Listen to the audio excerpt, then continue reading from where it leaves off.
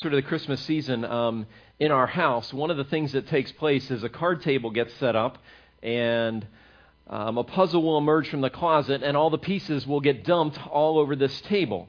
And as all the pieces of this puzzle get dumped all over the table, the female members of the house and relatives will pore over this table for hours on end.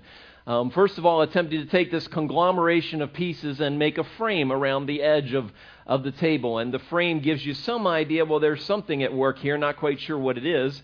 But over time, the puzzle begins to take shape, and you start to see some of these pieces, and you start, oh, that's what the piece is supposed to look like. That's what it's supposed to look like. And usually the male members of the family and household will engage when the last 10 pieces are about being put into place so they can celebrate the finished product. But at the end, that's what you have. You have a finished product. There's sometime one missing piece that someone knocked on the floor, and went under a chair, or got stuffed in a couch cushion, and everybody's scurrying to find that because you want to see what the finished product looks like. You want to see what it is. And when it's finally finished, the image that you saw, or maybe didn't see, if you're a serious puzzle builder, on the front of the box emerges, and it takes shape. And something that was unfinished is now complete. And there's something about finishing or completing, coming to an end, that gives us a sense of completeness, of celebration, of aha, when it all comes together. Maybe for you students, it's a geometry or calculus problem that you can't figure out. Or maybe it's a project at school, or finishing the last question on the test, and you're like, oh, I'm finally done. I finally got that. I finally finished. There'll be that same sense of accomplishment when you experience other significant things in your life, like graduating from high school or college, or getting your first job, or moving to your own home. A sense of accomplishment, even though for you, it's a real sense of just getting started in life.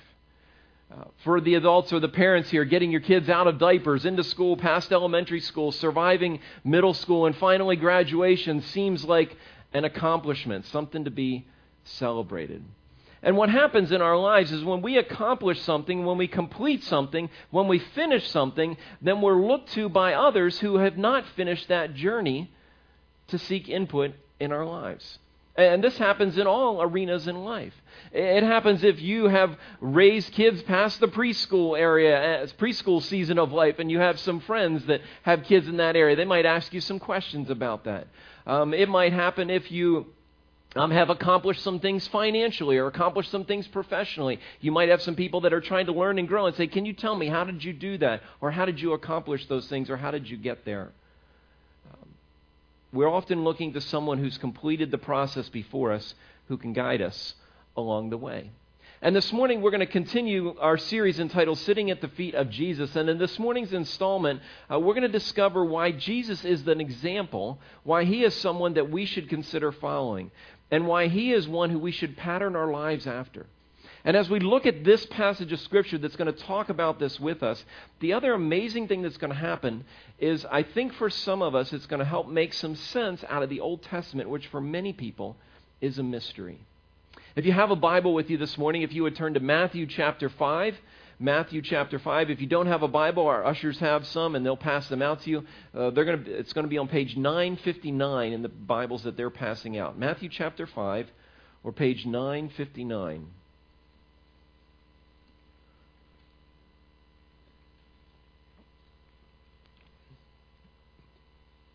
And as they're passing those Bibles, let's just take a moment and talk about a couple images that Jesus gave us last week for us to remember about what the followers of Christ should be all about. He gave us two images that we talked about.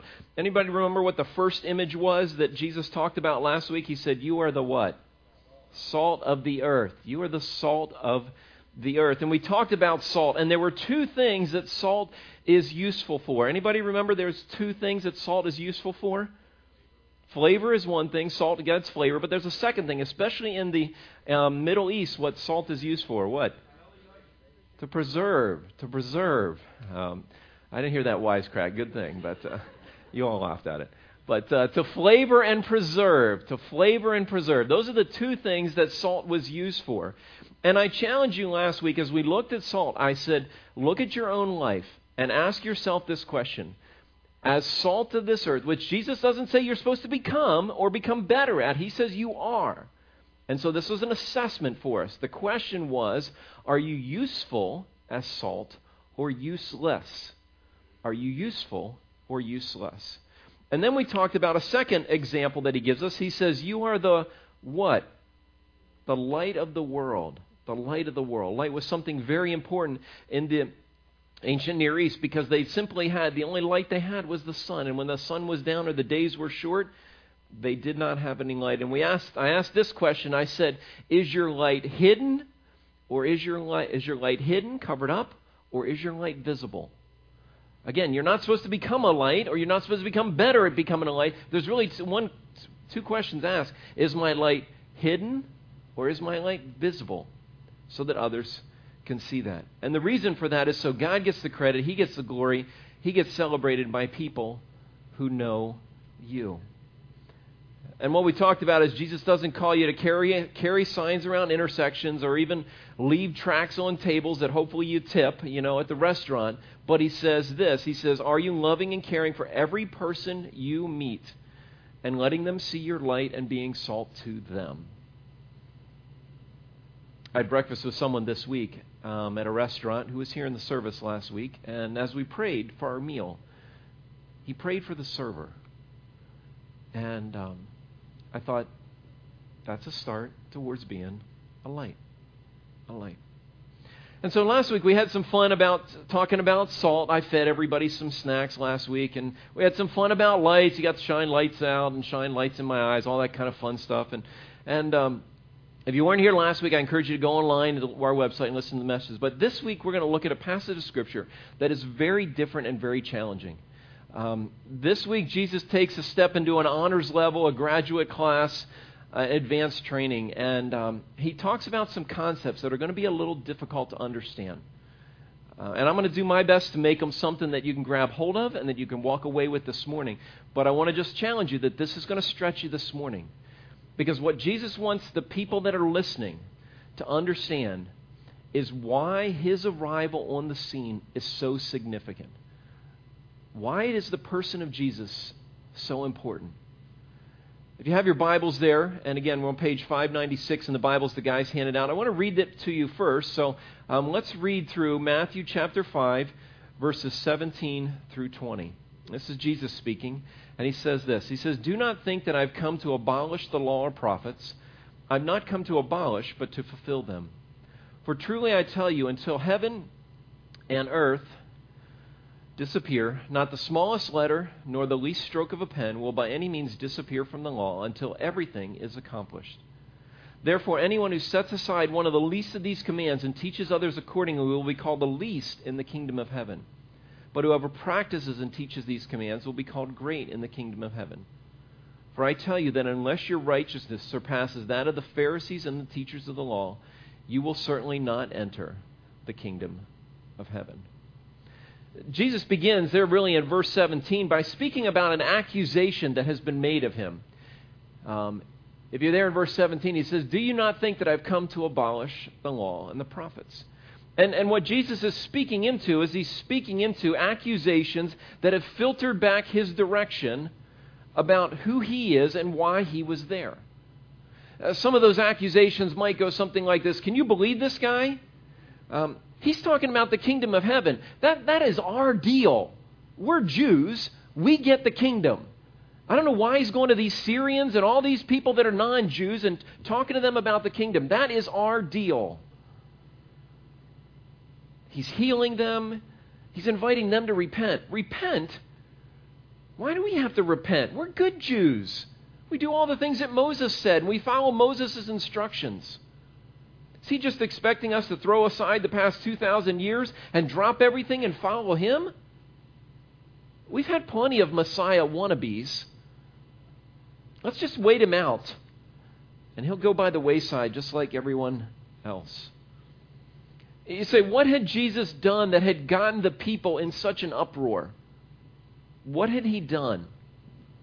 Well, we don't know specifically, but we can piece it together by looking at some of the passages throughout the book of Matthew that talk about that. And some of the suggestions of what Jesus had done are going to come up on the screen. The first thing I think that Jesus did is He tossed aside oral tradition.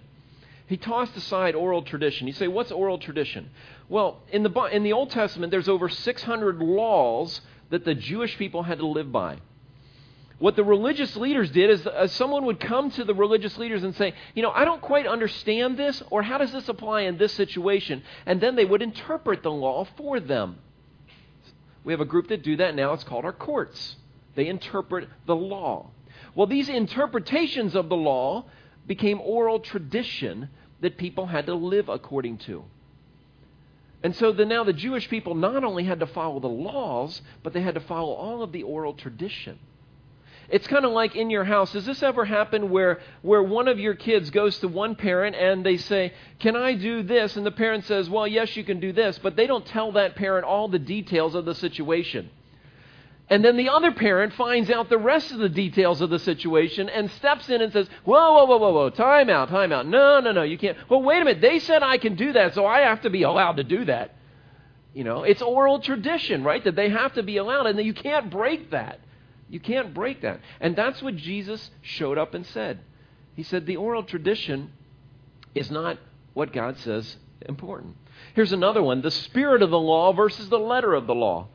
The spirit of the law versus the letter of the law. The Pharisees said, you can't eat anything. You can't make any food on the Sabbath. And Jesus is walking through the field with his disciples, and they're starving. They hadn't had any food. And so they shake the top of some of the heads of the grain, the wheat, and they get some kernels and they put them in their mouth and kind of crunch on them. Jesus said, you can't do that. The Pharisee says, you can't do that. You can't do that. And Jesus says, it's the spirit of the law, not the letter of the law. Another thing he did is he neglected the traditional way of teaching. You see, the Jews were only taught in the temple, in the place of worship. That's where the religious leaders, the rabbis, would teach. But Jesus taught all the time. All the time.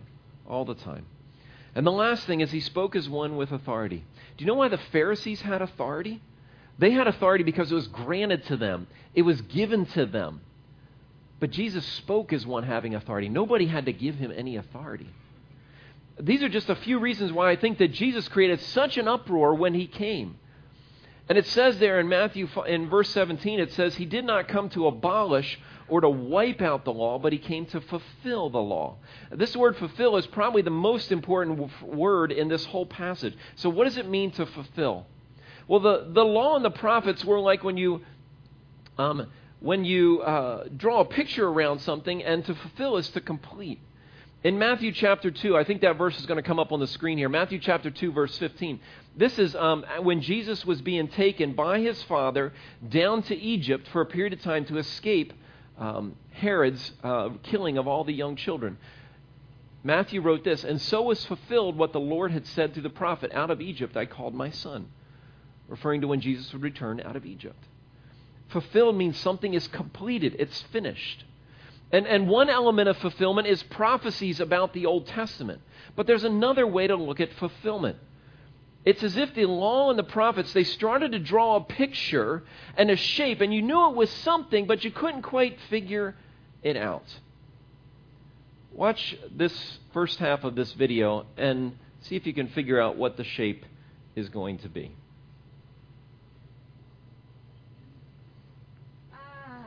I feel like I'm running to catch my dream. If only I looked up, you'll give it to me. So I will be still, and follow your will. I mean, you can be anything you would like to be, but don't forget about the giver.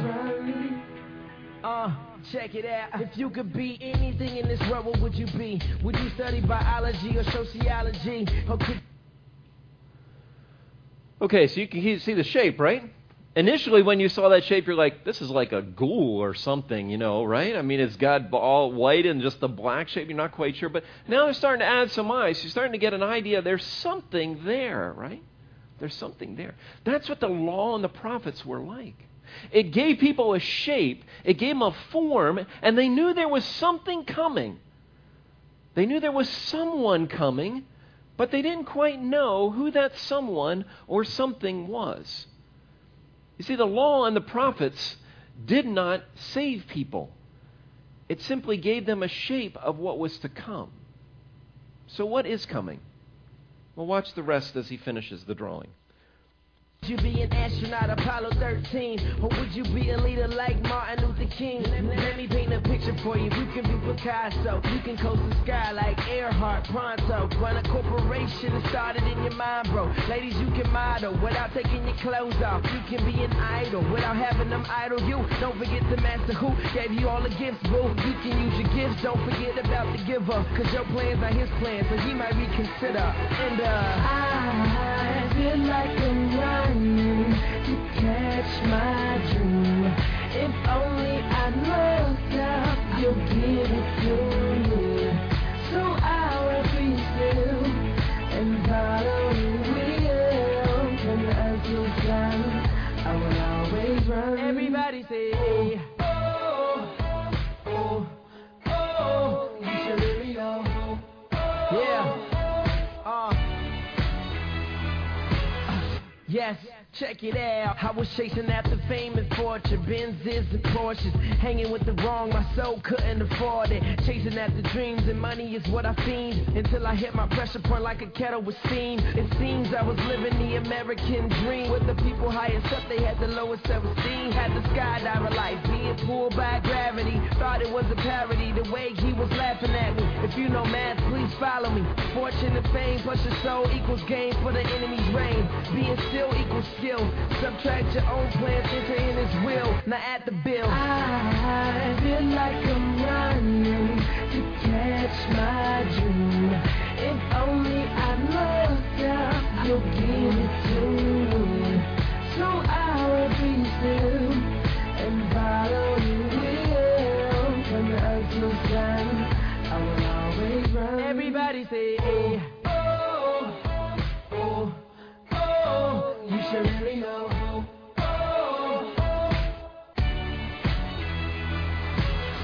I hope and pray you'll never leave him behind. Those dreams without him will be hard to find. Don't give up now, gotta live up now.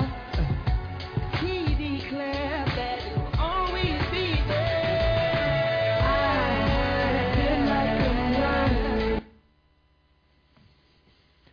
Now you can see what it is. It's a picture of Christ. Crown of thorns on his head as he's there on the cross. But initially when he started that out, you really weren't quite sure what it was that he was creating. You see, that's really what the Old Testament, a lot of the Old Testament is like. It's this shape, it's this form that gives us an idea. And when Jesus showed up on the scene, he completed what it was that they said was going to come. Listen to this in Luke chapter 4. Jesus, right when he, after he was tempted in the wilderness, and then he came back and he went into the temple, and he said this. He unrolled a scroll and he found a place that the prophet Isaiah had written. And he said this, and it said this: "The Spirit of the Lord is upon me, because he's anointed me to proclaim good news to the poor. He sent me to proclaim freedom for the prisoners, recovery of sight for the blind, to set the oppressed free, to proclaim the year of the Lord's favor." And then he rolled up the scroll, and he gave it back, and he sat down, and listen to what he said. He said, "Today this scripture is fulfilled in your hearing." He said, all those things you've heard about, all those things you've read about, all those things your parents talked to you about, all those things you heard about in the temple and synagogue, guess what? They're fulfilled in me. You see, sometimes I think it's hard for us to really wrap our minds around who Jesus was. Jesus was a perfect man who was God in human flesh. He was a perfect man who was a God in human flesh. That means he perfectly obeyed his parents. Never did not obey his parents. Never didn't try to shade the truth with his parents. Never didn't try to bend the rules with his parents. He always did exactly what they said every single time. But not only that, he's more powerful than the prophet Elijah with the miracles he did. When he spoke words that were from God, not like the prophets of old who had to have God speak words for them. He spoke the words of God. And he could teach and present with more authority than Moses, who all of the Israelites for centuries had looked up to and revered. Not only could do that, he had power over the wind and storms. He could stop disease in its tracks. He could reverse the result of death. And he always did what God the Father wanted him to do. He always did what the law required him to do.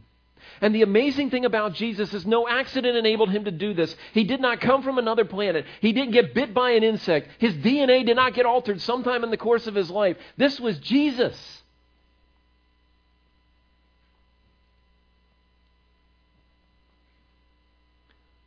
And when he showed up on the scene, and they said, "Who is this guy? And how dare he do this?" He said, "Everything that you have heard for centuries is being completed in me." You see, the law could never help you deal with the sin in your life. The law only shows you how badly you messed up. Right? Does the speed limit ever help you drive the speed limit?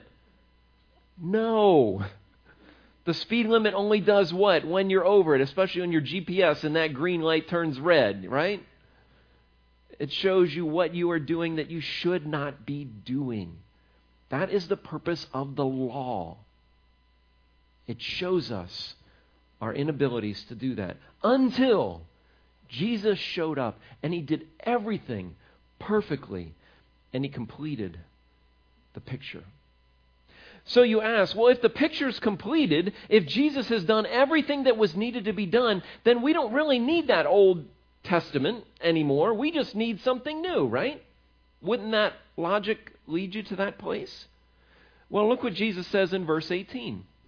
He says this, "I tell you the truth, until heaven and earth disappear, not the smallest letter nor the least stroke of a pen will by any means disappear from the law until everything is accomplished."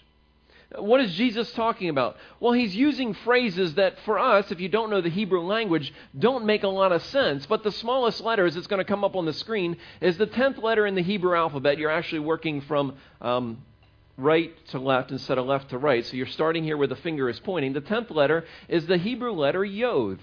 That's the smallest. You can see that's obviously the smallest of all the letters. But he says not only until that one disappeared, then if you go to the next slide, you'll see in the Hebrew alphabet, they don't have vowels. They have these little accent marks that kind of help you pronounce them. He said these smallest little things will have to disappear before the Old Testament is able to be done away with. And what Jesus is saying is he's saying there's still some things in the Old Testament. Even though I showed up and I've completed all the laws and I've done them perfectly, there's still some things coming that you need to pay attention to. He's not calling you to follow rules about the kind of clothing to wear or not wear, the length or style of your hair, but he's also not saying to ignore everything in the Old Testament because there are some things that are talked about in the Old Testament that will not occur until Jesus sets up his kingdom reigning as king on this earth. And that, the Bible says, is still to come. What he is saying is that he is the new law. And to understand all those Old Testament rules and regulations, we simply have to look to Jesus. And so what did Jesus focus on? The rules? That's not what Jesus focused on. Jesus focused on relationships. You see, the Old Testament, there was over 600 laws, and there was thousands of these oral traditions that they had to follow. And when they came to Jesus and they said, what are the most important ones for us to keep? Jesus gave them 2 relational guidelines. He said, I want you to do this. First, I want you to love God with everything you have. And then second, I want you to love other people. That's what I want you to do.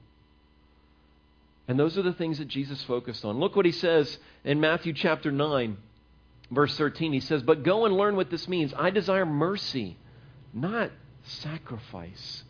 Sacrifice was what the people had to do when they sinned to take care of their sin. And it was a guideline. And if you sinned this way, you had to do this sacrifice. And this way, you had to do this one. And this one, you had to do this one. Jesus says, that's not what's most important. Mercy is when you don't get what you deserve. That's relational. And he said, before you go and bring me all these sacrifices, you need to figure out how to relate to one another in ways that reflect a love for me and a love for other people. That's where you start. You see, the Pharisees, they would keep the rules. And Jesus reamed them out a little bit later because they were so committed to keeping the rules that even if their own parents were suffering, they said, nope, got to keep the rules, got to keep the rules. That stinks to be you, but got to keep the rules, Jesus called them out on that because he said, that's not what following me is all about. With that in mind, he gives them some instructions on how they handled the Old Testament. Look in verse 19. He says, anyone who breaks one of the least of these commandments and teaches others to do the same will be called the least in the kingdom of heaven. But whoever practices and teaches these commands will be called great in the kingdom of heaven. What's Jesus talking about there? Well, the religious leaders, they took all of these commands and they had some really important big commands and really not so important smaller commands, And I think we can understand that. We kind of viewed life like that, right? I mean, we kind of view, if you violate the speed limit a little bit, that's just a little all. But, if you wreck somebody's car, that's a big deal. So we kind of do that. We know what that's like. And the religious leaders did the same thing. For instance, they thought it was a little thing when Jesus said, they thought it was a little thing that they were supposed to tithe, give 1% of whatever their crops were back to God. And they thought that was kind of a little thing. But they saw as a big thing, things like violating the Sabbath or taking God's name in vain or not taking care of the poor. What Jesus did is Jesus flipped things upside down and he said, the things that you guys pay attention to, they're not the right things. You're missing the important things. Look what he says in Matthew chapter 23, verse 23. He says, woe to you, teachers of the law and Pharisees. You guys are hypocrites. He says, you give 1/10 of your spices, mint, dill, and cumin, but you've neglected the important matters of the law, justice, mercy, and faithfulness. You should have practiced the latter without neglecting the former. You see, what the religious leaders did is when they planted their gardens and they grew some spices, they would measure out their spices. Okay, we got 10 leaves here. 1 leaf, that one's got to go to the temple. Okay, let's take this 1 leaf. And they were really good about that. But the important things, justice, mercy, and faithfulness, just blew them off. Just disregarded them completely.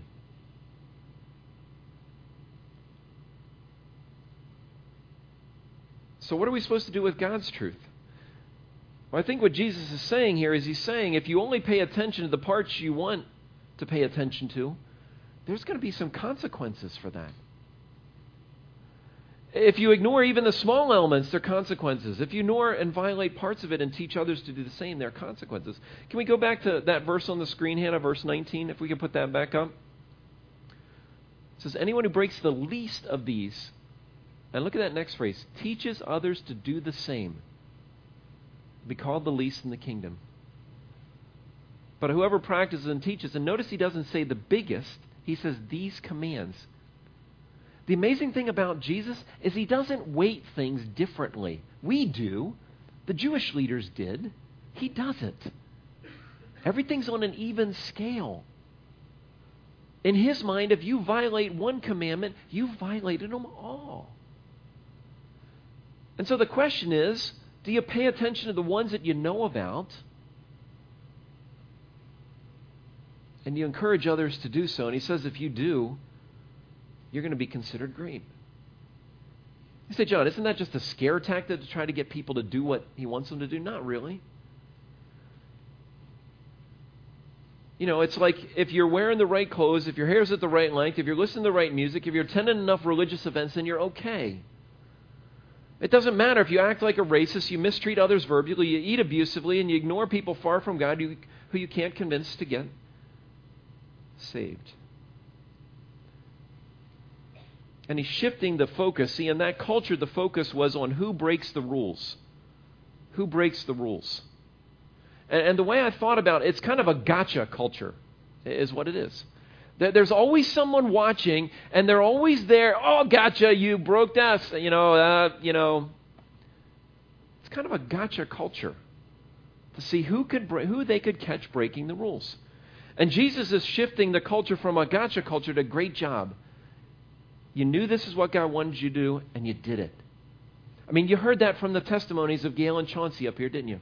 They kind of felt at this moment in time, God kind of gave them this nudge, even though Chauncey said, I had other people kind of telling me I should do it. When God gave him that nudge, he said, when God gave Gail that nudge, in spite of their fears, they said, you know what, we need to do this. I need to go public with my faith. And that's what Jesus is talking about.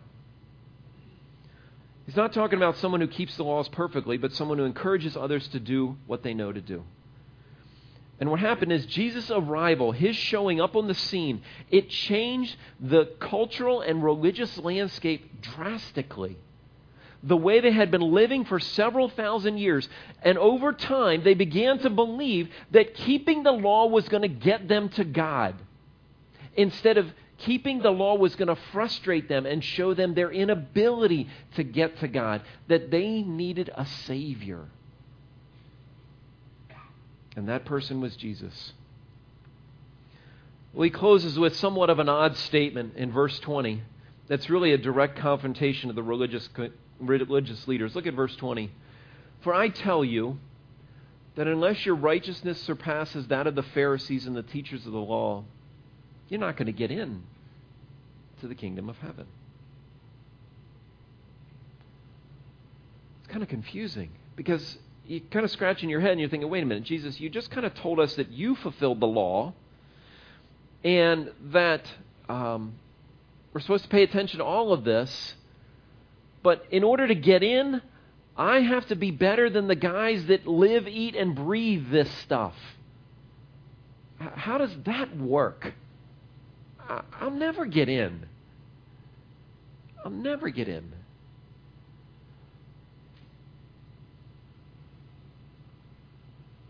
Really what Jesus is saying, he's saying that these religious leaders, they think they're in, but they're not.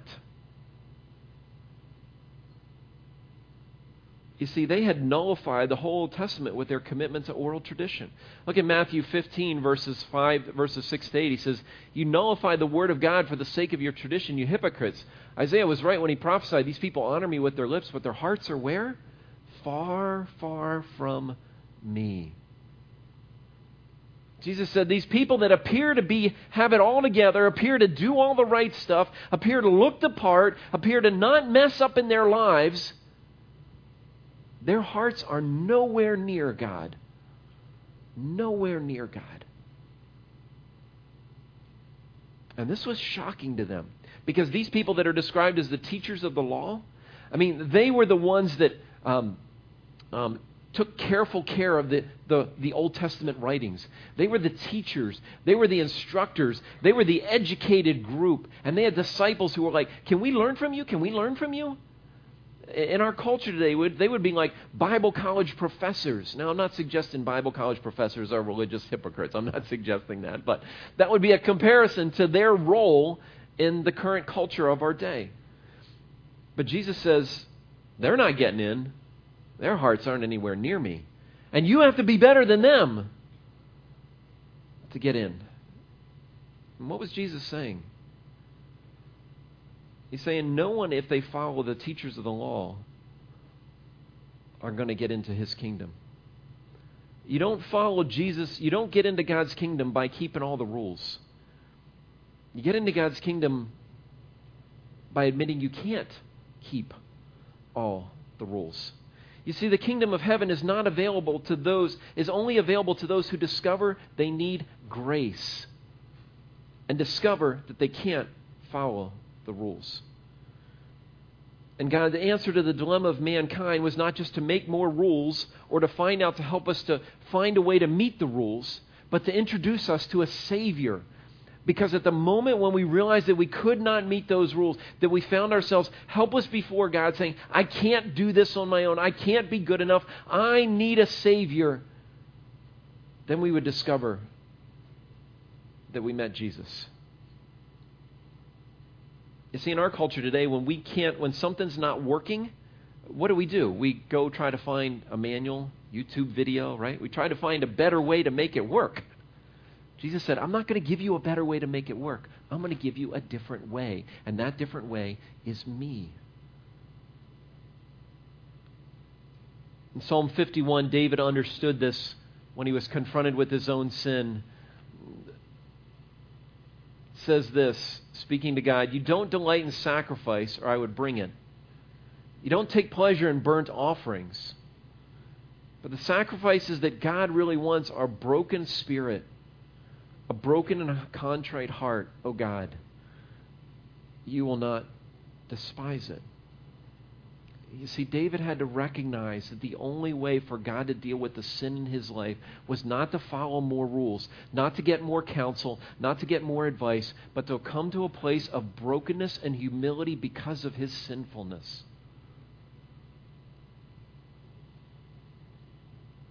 So what's that mean for you and I? You know, if you pick up a Bible and you open it up in the beginning, you start reading through, the story of Genesis are a little shocking but interesting. Get kind of into Exodus, and then you start to hit the rules. And then Leviticus, and all those crazy sacrifices. And then Numbers, that's a little interesting. Then Deuteronomy, more rules. And it kind of gets confusing by looking at all of those things. What in the world is going on? But what Jesus wanted us to understand is that when He arrived, everything changed. And He turned this religious system full of rules upside down. Now, those of you that don't like rules, you're like, yes, no more rules. Life is easy. Those of you that like rules, you're like, man, I wish there were more rules, you know? But He created and completed a totally different picture. And He invited people into a relationship, not a set of rules. If you're trying to understand how to have a relationship with God, where you need to look is Jesus. If you're trying to find out how to handle a difficult situation, you need to look to Jesus. If you know what is it like to be a student and follow God, you need to look to Jesus. If you want to know how to treat people, you need to look to Jesus. If you want to know what really matters in life, you need to look to Jesus. You say, so all Jesus cared about was those two rules, love God and love others? Well, those are the two most important. You say, well, what about all these other things in life? Well, I hope you come back the next few weeks, because we're going to take a deeper dive into looking at some areas that Jesus thought were very important. And we're going to look at the teaching of the Old Testament, and we're going to look at the oral tradition of that day, and we're going to look at what Jesus had to say about it. Now, I want to give you a warning. And the warning is, if you think that following Jesus and not having to follow all the rules means it's going to be easier, I have some bad news for you. It's tougher than you imagined. But the good news is, if you're following Jesus, you're not in it alone, and He's there with you. And if you've never chosen to follow Jesus, the question for you today is, will I be willing to give my life to Jesus? Will I be willing to say, I'm not going to try to come up with rules. I'm not going to try to earn my way to please God. I recognize I can't. And the only way I can have a relationship with the God of the heavens, with the Creator of the universe, is to give my life to Him. If you have, I want to challenge you to make Jesus the focus of your life. I heard someone say recently, it really resonated with me, instead of what would Jesus do, the WWJD thing that was around for a while, the question is, because I know what Jesus would do, I just read here, the question is, what would Jesus do as if He was in my shoes? That's the question.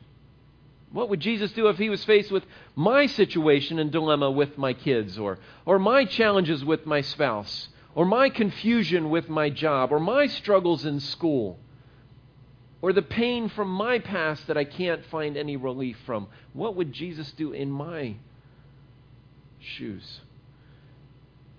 And say, God, help me to live in a little way that reflects Jesus in the classroom, in the hallways, on the sports field, on the plant floor, in the office, at home, when you're tracking a deer in the woods, when you're caring for a crying baby, when you're navigating an empty nest, or your retirement years. What's it look like for you to follow Jesus? You see, when He showed up, He completed the picture, and then He invited us into this relationship with Him to follow Him. And if you want to follow Jesus, it can't be about a bunch of rules that you pride yourself in keeping. If you want to follow Jesus, it can't be about, well, I know I should, and maybe I will, and one day I might. Jesus invites you to do that today. You say, John, I'm just not sure. I'm just not sure. It seems like a big decision, and it is. And if you're just not sure, I invite you to come back the next few weeks as we continue to explore, what does this mean to follow Jesus in every aspect of my life? I'm going to invite you to bow your head with me and just take a moment and talk to God. Tell Him what's on your heart and on your mind this morning as it relates to trying to follow Him.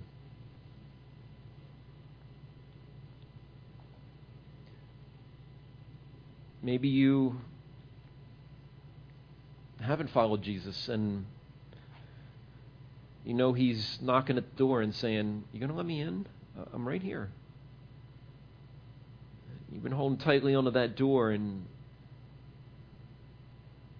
as you heard Gail say in her story, maybe today's the day you open that door and you say, "Jesus, I invite you into my life. I'm not perfect. I can't do this on my own, and I need you."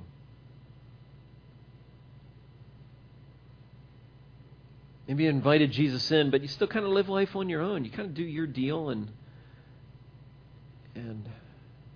He's saying, "This is going to be all about me." Jesus said, "If you invited me in, why won't you let me run the show?" That means looking to me for everything in your life. Not just the convenient Sunday morning things or the big things, but everything. Things that nobody sees in your heart. You're going to let me into those areas.